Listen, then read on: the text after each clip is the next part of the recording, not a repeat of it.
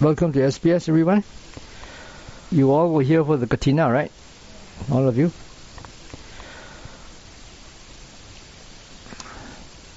Looks like quite a good crowd this time.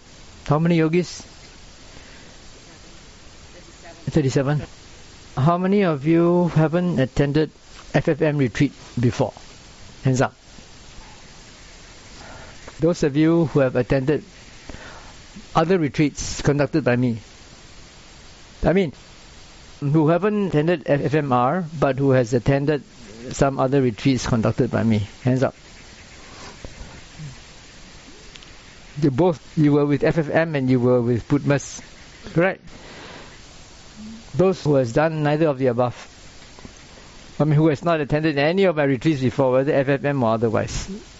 1, 2, 3, 4, 5, 6. I thought there was one Korean guy. Did he come? You haven't attended my retreat before, right? Yeah, I know, in the past. So you should put up your hands. This is an opening address to all of you. Well, the first thing we need to do is to pay homage to the Buddha, and then after that to undertake the Tree Refuges, if you have not done it before. I'm sure all of you have done it before. If you attended the Katina, you would have done it this morning, right? No need to do that. You just go on to the 8 precepts. And you just look in the booklet on page 4. And just read it. Do it yourself. Panatipata, start.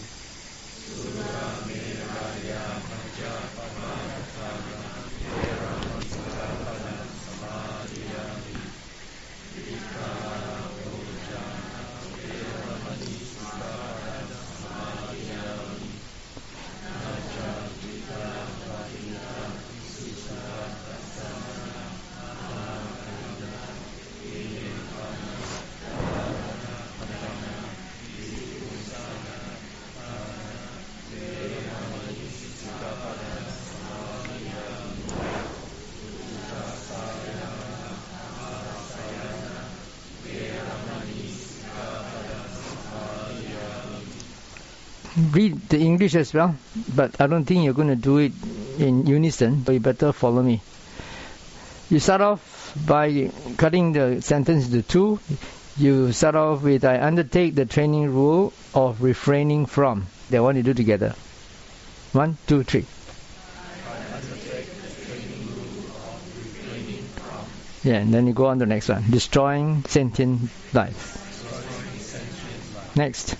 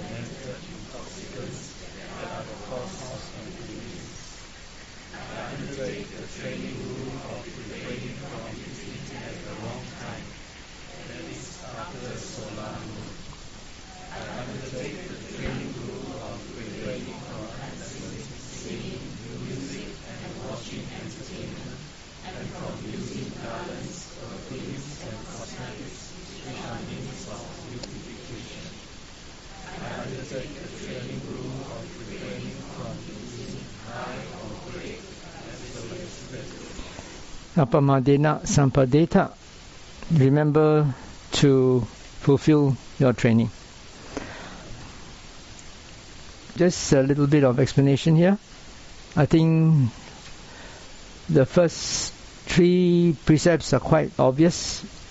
refraining from destroying sentient life, which includes all the little beings like mosquitoes and creepy crawlies, insects, leeches, centipedes, whatever that you can see with your eyes. Especially for those people who have not cultivated the habit of observing the precepts, you might just unmindfully do this when a mosquito comes and settles on your arm. You have to be extra careful. That's why at the end of your undertaking the precepts, I said Apamadena Sampadeta, which means remember, don't forget to fulfill what you have observed. You have to make a special effort to refrain from doing all those things. Refraining from taking what has not been given. Here, if you're unsure about whether you can take something from the kitchen or from here, for example, fallen durian or something, don't give yourself the benefit of the doubt. You can do a good service, pick up the durian and pass it to the kitchen. The next one, third precept, is obvious. Fourth precept, false speech, is also obvious. This is something intentional. I know that there are people who like to crack jokes and sometimes exaggerate things, and they do it very automatically, very unmindfully. Even monks, they can do such things, and they don't realize it. When you just say things spontaneously without any premeditation of wanting to misrepresent the truth, then it is a factor that does not qualify breaking the precept, which means to say you get away with it. If you suddenly realize, after you say something and you suddenly realize, I shouldn't have said that, that's not true. But when you said that, it was like the bad habit of cracking jokes, of exaggerating. But sometimes you use certain expressions, like idiomatic expressions, like it was raining cats and dogs just now. Obviously, it wasn't raining cats and dogs, but everybody understands that it's just an idiomatic expression. It's okay. The most important thing about all these precepts is intention. Whether there is intention behind your actions, through speech and through your body. You can lie to yourself, deceive yourself in your mind. You're not breaking the precept, because the precepts are broken only through speech and bodily action. But if you're a meditator, you try to be honest with yourself and you accept and recognize things as they happen within yourself, no matter how bad or undesirable or obnoxious those thoughts may be.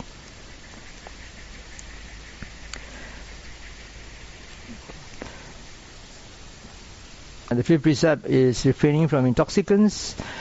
Anybody here taking cough mixtures? I mean, cough mixtures have a little bit of intoxicating thing in like alcohol, or if you're taking any herbs, Chinese medication that has alcohol, then or things that could dull your mind, or even over-the-counter medication. Sometimes they tend to dull your mind. If you can do without it, all the better.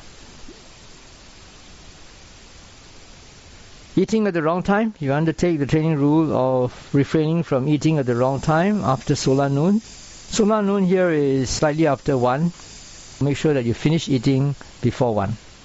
That includes beverages like coffee and tea and things like that. But after 1 in the evening, sometimes the kitchen might prepare certain herbal drinks. These are supposed to be tonics that help to promote good health. If you think that this will benefit you, then you can take it. But if it is something which, even though it is supposed to be generally nourishing for the body, promoting health, but it may not be suitable for you.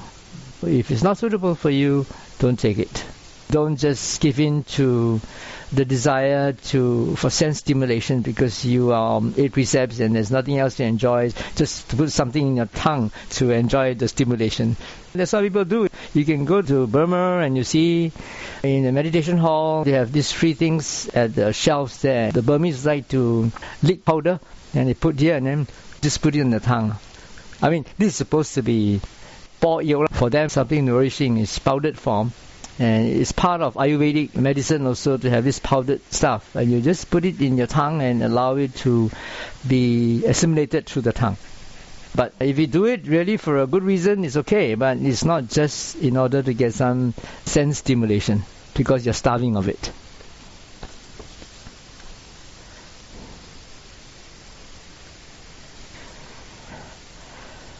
Also, this eating afternoon, there are also certain beverages which are made from powdered dried fruits. For example, in these EXL products, which contain a lot of this dried fruits powder, which they can be used and mixed as a beverage to take afternoon, but this is not allowable. If fresh fruit juice strained of its pulp, that is allowable. If it's available, then you can drink it. That is, whether or not you are sick, you are allowed to take that as a drink.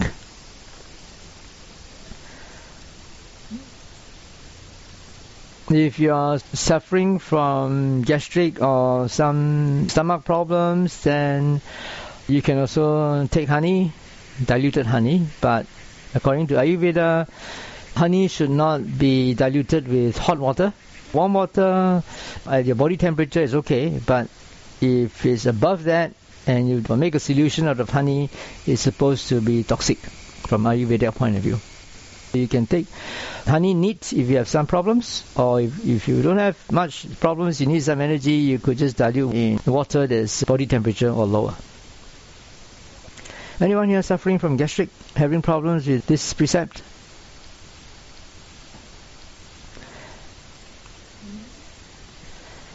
The seventh precept is actually 2 in 1. It's refraining from dancing, singing, music, and watching entertainment, and also from various forms of beautification. If you have any earrings or bangles or necklaces which are items of beautification, please remove them. And also, when you use your shower gel and shampoo, best if you use something which is not fragrant. But if you happen to bring along a fragrant one, then when you use it, make sure that you have a correct attitude, which is that you are using it not because you want to be fragrant, not because of the fragrance, not because of the perfume, but because you want to clean the body. The last one. For cosmetics, do you include like toners and lotions as part of cosmetics? Yeah, cosmetics are meant to beautify you. If you're putting it on in order to beautify yourself, then it's not allowed. But if it's putting it on because you're suffering from dryness, it's not dry here, it's very humid. No excuse for you to put moisturizer. And if you use an insect repellent, best is to use something which is natural. If you use something which has some chemicals in it, your skin also absorbs all these things into your bloodstream, and it will actually not be very good for you. What about essential oils that helps you to sleep better or breathe better at night? Like lavender. I mean, if it's for health reason, for people who can't sleep well at night, we try this meditation technique of open awareness. Instead of relying on external assistance. And last one, refraining from using high or great luxurious beds. You don't have a chance to use them here. You might have high beds, double-deckers. Anyone getting double-decker here? That's not really comfortable. It's high but not comfortable. You are safe. And the rest of you will be sleeping on a 2-inch mattress compared to at home is 1 foot thick. You could say that it's reasonably comfortable but not luxurious. In the old days, we don't have such thick mattresses. You just sleep on a mat. If you go to Burma, in the meditation centers, they just have bamboo mat or rattan mat for you to sleep on, which is real hard. Especially if you have a bony structure, then it's really hard. So much for the precepts. Observing the 8 precepts is very convenient for a retreat. Convenient for the organizers because they don't have to cook for you extra in the night, and also convenient for you because eating and washing up takes a lot of time, and it also adds an extra burden to your body to use up the energy for digestion. You have to adjust your body to a new schedule since you have been used to eating more than 3 times a day.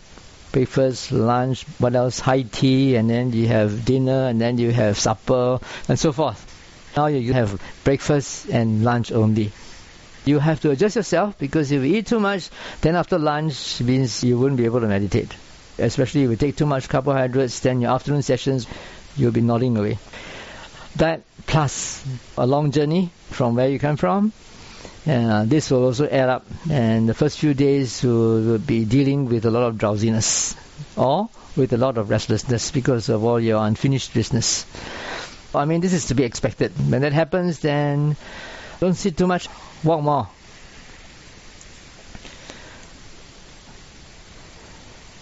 Then, on the other hand, if you find that the first day you're afraid that you might get hungry, so you eat a lot, and then you find out you're sleeping and groggy the whole day, so the next day you drastically cut down to too little. Then you'll be starving at night. Early morning also you can't meditate. You have to strive a balance for yourself. You have to try to balance your system. That will take a few days. I mean, this is part of nature, adjusting to new circumstances. Be compassionate on yourself, on your body. Don't have too high expectations that you are going to go straight into meditation the moment you step here. First few days is usually a time for you to adjust. Be kind to yourself, be patient, be accepting. And also don't try too hard. I always tell my yogis, for the first few days, relax, sleep as much as possible to get enough rest. Then you'll be fresh for the rest of the retreat. Rather than try to put in all your effort to try to sleep only 4 hours a day right from day one, then right until the end you'll be nodding away. Use your discretion. Be kind and accepting of things as they happen. The next thing is forgiveness. Now, I normally tell people that we ask for forgiveness only if you realize the misdeed that you had done. There's no point making a blanket confession, saying, Bhante, if I have offended you intentionally or unintentionally through thought, speech or action, please forgive me. Even if I forgive you, the next time you're going to say the same thing, and you don't know what you did wrong. It's just really not effective at all. It defeats the whole purpose of asking for forgiveness. You ask for forgiveness because you realize that you've done something wrong and you really want to redeem yourself and make amends for it. You ask for forgiveness so that next time you will be careful. You need to know what you did wrong. As far as I'm concerned, I always dispense with this blanket confession at the end of events, which is very normal in Buddhist culture. Somehow it creeped into us from Burma, Thailand and Sri Lanka. But this is an exception. This is not about your current misdeeds that you have done in this lifetime, in a particular frame of time, but it is from the inconceivable beginning of samsara. We might have done something grievously wrong in the past. We could have offended people, not only through speech, but we could have caused their death, murdered them, or caused a lot of harm to them. And some of these beings may have died, been killed through your actions, either through thought, speech, or action. And when they pass on to the next existence, they may be in the spirit form and they bear a grudge against you. These spirits, as long as they don't let go of their grudges, they could stay there for a long, long time. To you, it may be a few earth lifetimes. For them, they're still there. They are still having this grudge. They still want to take revenge on you. It seems that when people are meditating, this spirit is upset and who are seeking revenge. They have this, you could say, this portal to come in to take their revenge and disturb you. People who already have such propensity to spirit attacks tend to aggravate their situation when they try to meditate. Having said that, Dr. Pang, who is a Buddhist psychiatrist, he given a talk and it's called Charms, Spirits or Psychosis or something like that. And he said that in the majority of cases, 90% of cases, people who think that they are possessed by spirit or influenced by evil spirits are not really true. In about 90% of the cases, most of them are psychotic cases. They are psychiatric cases. There's something wrong with their system. Their glands are producing too little hormones or too much hormones and causing all these hallucinations that are happening in their mind, in their brain. And they ascribe this to supernatural causes. But actually, it is not supernatural, but it's more karmic, in the sense that your body is not able to produce a balanced amount of hormones, and it creates all these hallucinations. I'm not a psychiatrist. I cannot diagnose you. If something happens to you like here, then we will take a precaution by asking for forgiveness first. That's the first step. And the second step is we will teach you the guardian meditations, and we try and see if this works. If this doesn't work, then after this retreat, you better go and see Dr. Pang. Or go and see some psychiatrist. This one is a prevention. In case we have wronged somebody and there are some beings out there who are really mad at us and they are waiting to take revenge, now we really ask for forgiveness, and if they are hanging out there, then we try to not only seek forgiveness, also at the end of the day, when we share merits, also share merits to them. Because meditation or spiritual cultivation is the highest form of merit, particularly the practice of vipassana. And I often hear yogis telling me that when they come for meditation, they have all these visions in their mind of long past relatives who have passed on, or friends who would come into their memory spontaneously. They will start thinking of them or seeing them in their sleep or in their meditation. Other times, they don't. But only when they're meditating, then these things appear. And then what they do is, when I tell them, okay, when this happens, then you should, at the end of the day, share merits with them. And when they do, then they stop appearing. It seems that these beings who are out there, they are aware of what you're doing, and some of them are not evil spirits. They are just lost spirits, people who are in woeful states, and they know that you are meditating. They know that you're creating good merits, and they want some to help them. If that happens to you, then you should share merits with them. Evening, when we share merits, you could think of all your departed relatives, and then you share merit. These are various ways that we can help the departed as well as help ourselves to make a smooth and safe journey, spiritual journey to liberation. Another thing is, not only do we ask for forgiveness, we also forgive whoever has wronged us in the past, from the inconceivable beginning of samsara.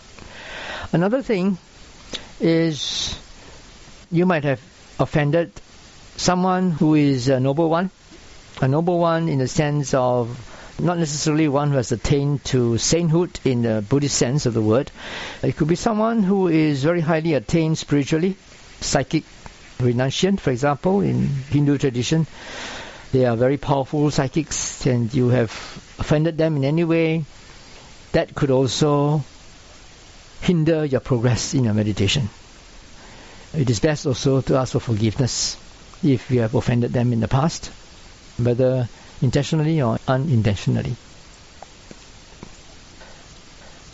Another thing is that you need to forgive other people as well, others who have offended you. It may be easy to forgive others, but sometimes it's more difficult to forgive yourself. You need to forgive yourself as well. Whatever you have done in the past, what is past is past. That was due to ignorance in the past, and it has been done. There's nothing you can do to undo them. You need to forgive yourself for your ignorance and your foolishness because of those past actions. Forgive yourself and then turn into a new leaf and start correcting yourself right now based on your past experiences. You know that it's a mistake. Now next time you must watch out that you don't commit the same mistake. And finally, there's also one part in this forgiveness passage where we renounce all the spirit-related activities that we have involved ourselves in. Particularly if you have this interest in collecting talismans and Buddha images because you are looking for security, or looking for blessings, for prosperity. That's what a lot of Thai monks are good at. You go to them and say, oh, you get this talisman, it's good, it can protect you. This one is like a love potion, you will attract whoever you want. And then this one will protect you from harm, from bullets, from all sorts of things. Usually, many of these talismans are connected to the spirit world. It's like a membership card. If you have that, then the spirits that are connected with this will protect you. But these spirits, they don't like people to meditate.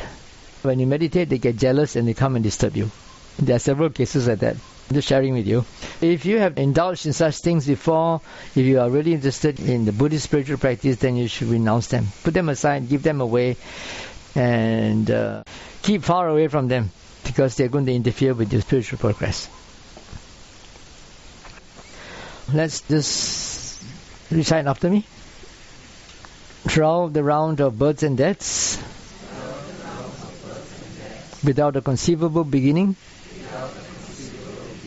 if I have offended any Sammasambuddhas, any Pacceka Buddhas, any Arahants, any awakened persons, any of my parents, any of my teachers, or any other beings, intentionally or unintentionally, through thought, speech, or action, I humbly ask for forgiveness. At the same time, throughout the round of births and deaths, without a conceivable beginning, I absolutely forgive all those who offended me, intentionally or unintentionally, through thought, speech, or action. Regardless of what I've done, I also fully forgive myself. Furthermore, if I have indulged in any spiritual activities that promote unwholesomeness and are contrary to the Buddha's teaching, I now renounce and abandon them. By the power of these merits, may I attain Nibbana in comfort and with quick-witted insight. We are just doing this as a group once, but if something happens to you and you feel that you need to recite this by yourself, you can do this at your own discretion. I decided to have the chanting in Pali and English, like what I did this morning, so that it be more meaningful for you. Some of you complain, chanting is so fast and I don't know what it's talking about. It's more meaningful for you to chant something which you understand. The next thing is to give the first guardian meditation, which is reciting Arahang Sammasambuddho, one form of Buddhanussati, or recollecting the virtues of the Buddha. If you are familiar with the Pali chanting, Itipiso Bhagava Arahang Sammasambuddho, this sort of chanting, you will know that the Buddha has many qualities. How many are there? 9 altogether. If I were to tell you to recollect all these 9, you won't get calmed down. You'll get more confused because there are so many things to think about. I've just extracted 2 main virtues from there, which is Arahang and Sammasambuddho. And all you need to do is to chant this as a recollection of the Buddha's virtue. And this will help to calm your mind. This is a samatha practice, where you just focus on one thing. You just do the chanting, and whatever else that comes, your thoughts about your worldly affairs, or what you forgot to do, or what you should have done but didn't do, and all these things, whenever they arise in you, just put them aside and then keep on chanting. Whatever you're doing. Whether you're sitting, standing, walking, lying down, taking a rest, even though you're very tired, you lie down and chant until you fall asleep. The moment you get up, continue to chant. The chanting is very simple. It's just 3 tunes, and the words are the same. It's Arahant Samma Sambuddho. Should be easy for you.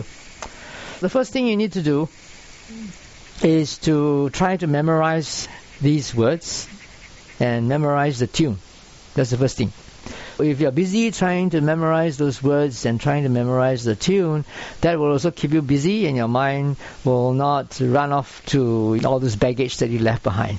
Even though they come, because you're busy doing this, they can be easily put aside.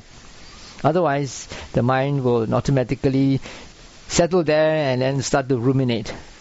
This is one way of extracting yourself from all this compulsive thinking and obsessive thinking. Just come back to it, come back. Whatever happens, just put them aside and come back.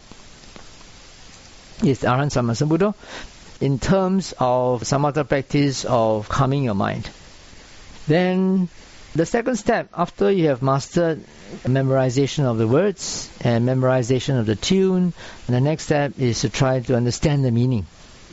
What does Arahant mean? 3 permutations of Arahant, what does it mean? And what does Samma Sambuddho mean? Every time you chant in Pali, because there's no English translation for this one in the chanting, just the Pali. Every time you chant every syllable, you understand what you're chanting.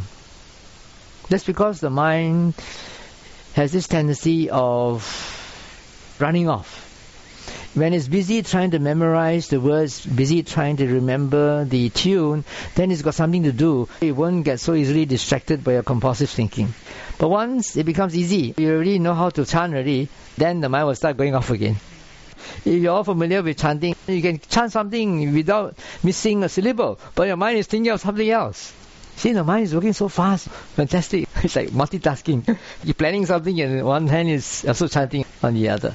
When that happens, then you start to give more work for the mind. Now you know the tune, you know the words. Every syllable you chant, you have to understand what it means. That is the second step. For some people who are not so intellectual, they are more visual. While they're chanting, they have a lot of faith, devotional in character. When they chant Arahant Samma Sambuddho, then Buddha images may appear. That's also another way of holding your attention so that you don't get lost in compulsive thinking. You could chant at the same time, you could visualize. Chant and visualize these Buddha images. You could just select one favorite one and try to stick there. But if the mind, instead of sticking there, it moves on to the next Buddha image, it's okay. As long as you don't get caught up in other compulsive thinking about other worldly affairs. You chant and you visualize.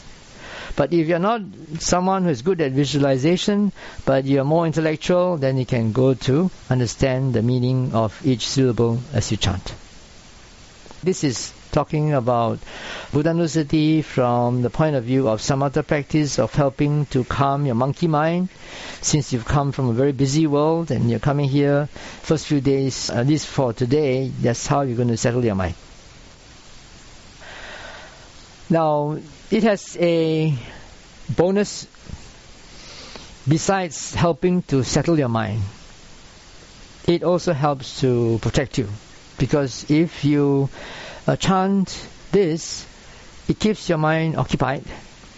And when you are frightened by certain things that happen at night, you might catch a glimpse of something in the dark as you move around, or something might give you goose pimples, you might feel the shivers, or you sense something evil, supernatural around. When you start to chant, then your mind also will not proliferate on your fear.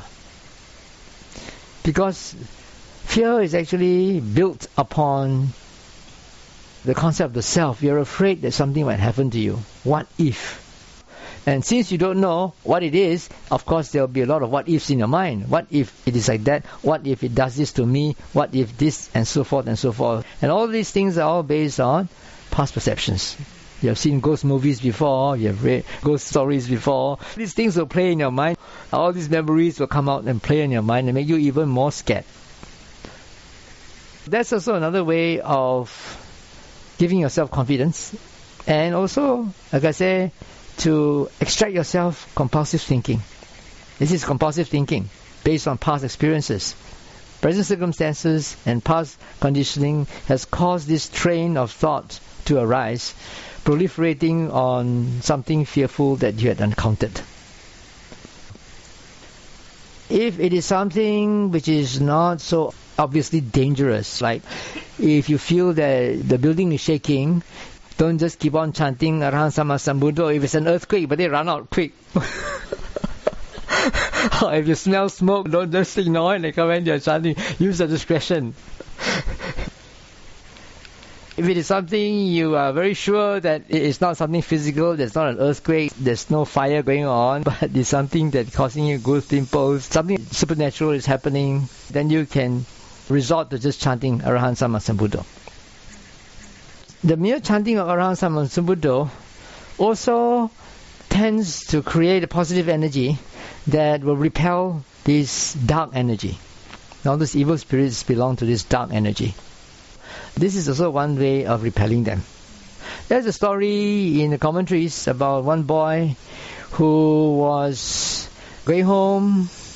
He had to walk past a cemetery, and then somehow it became so dark and it rained or something, so he couldn't continue, so he slept overnight at the cemetery pavilion. He rested there or waited for the rain to stop, and then there was a demon that came to catch and wanted to eat him up. And he started to chant Buddho, Buddho, Buddho, Arahant Sama Sambuddho. He chanted this, and then when the demon heard him chant, the demon fled. This could also be one way of protecting yourself in case there is such a demon. In fact, I taught not this Arahant Sama Sambuddho, but something a bit more complicated than this is called the Sambuddha Gatha, which I taught somebody in Kuching many years ago, maybe 20, 30 years ago when I was in Kuching at that time. And this person memorized the English instead of Pali because she doesn't understand Pali. And then she had one friend in UK whose house was haunted. She asked this lady in UK to chant this Sambuddha Gatha. And then she chanted this, and then she could hear the spirit saying, don't chant that, don't chant that. The spirits are also scared. They are scared of this. If you chant this, it's also one way of repelling them. It gives you confidence, keeps your mind occupied and not get caught up in your compulsive thinking. These are the two benefits of it. First, it calms your mind. Second, it can also be protective. It's a weapon that you can use to protect yourself, especially when you come to a place like SPS, which is between the forest and the cemetery. Be well prepared. Now it's bright and you think it's nice and beautiful with the sounds of nature, but when it comes dark at night and you have to go down to the toilet in the middle of the night, everybody else is sleeping, then this will test whether you are really brave, and this will test whether you are really skilled enough in your Arahant Sama Sambuddho to go down to the toilet without having to kek dio until somebody else goes. Make sure that you do it well when it's still bright so that you can use it when the time comes.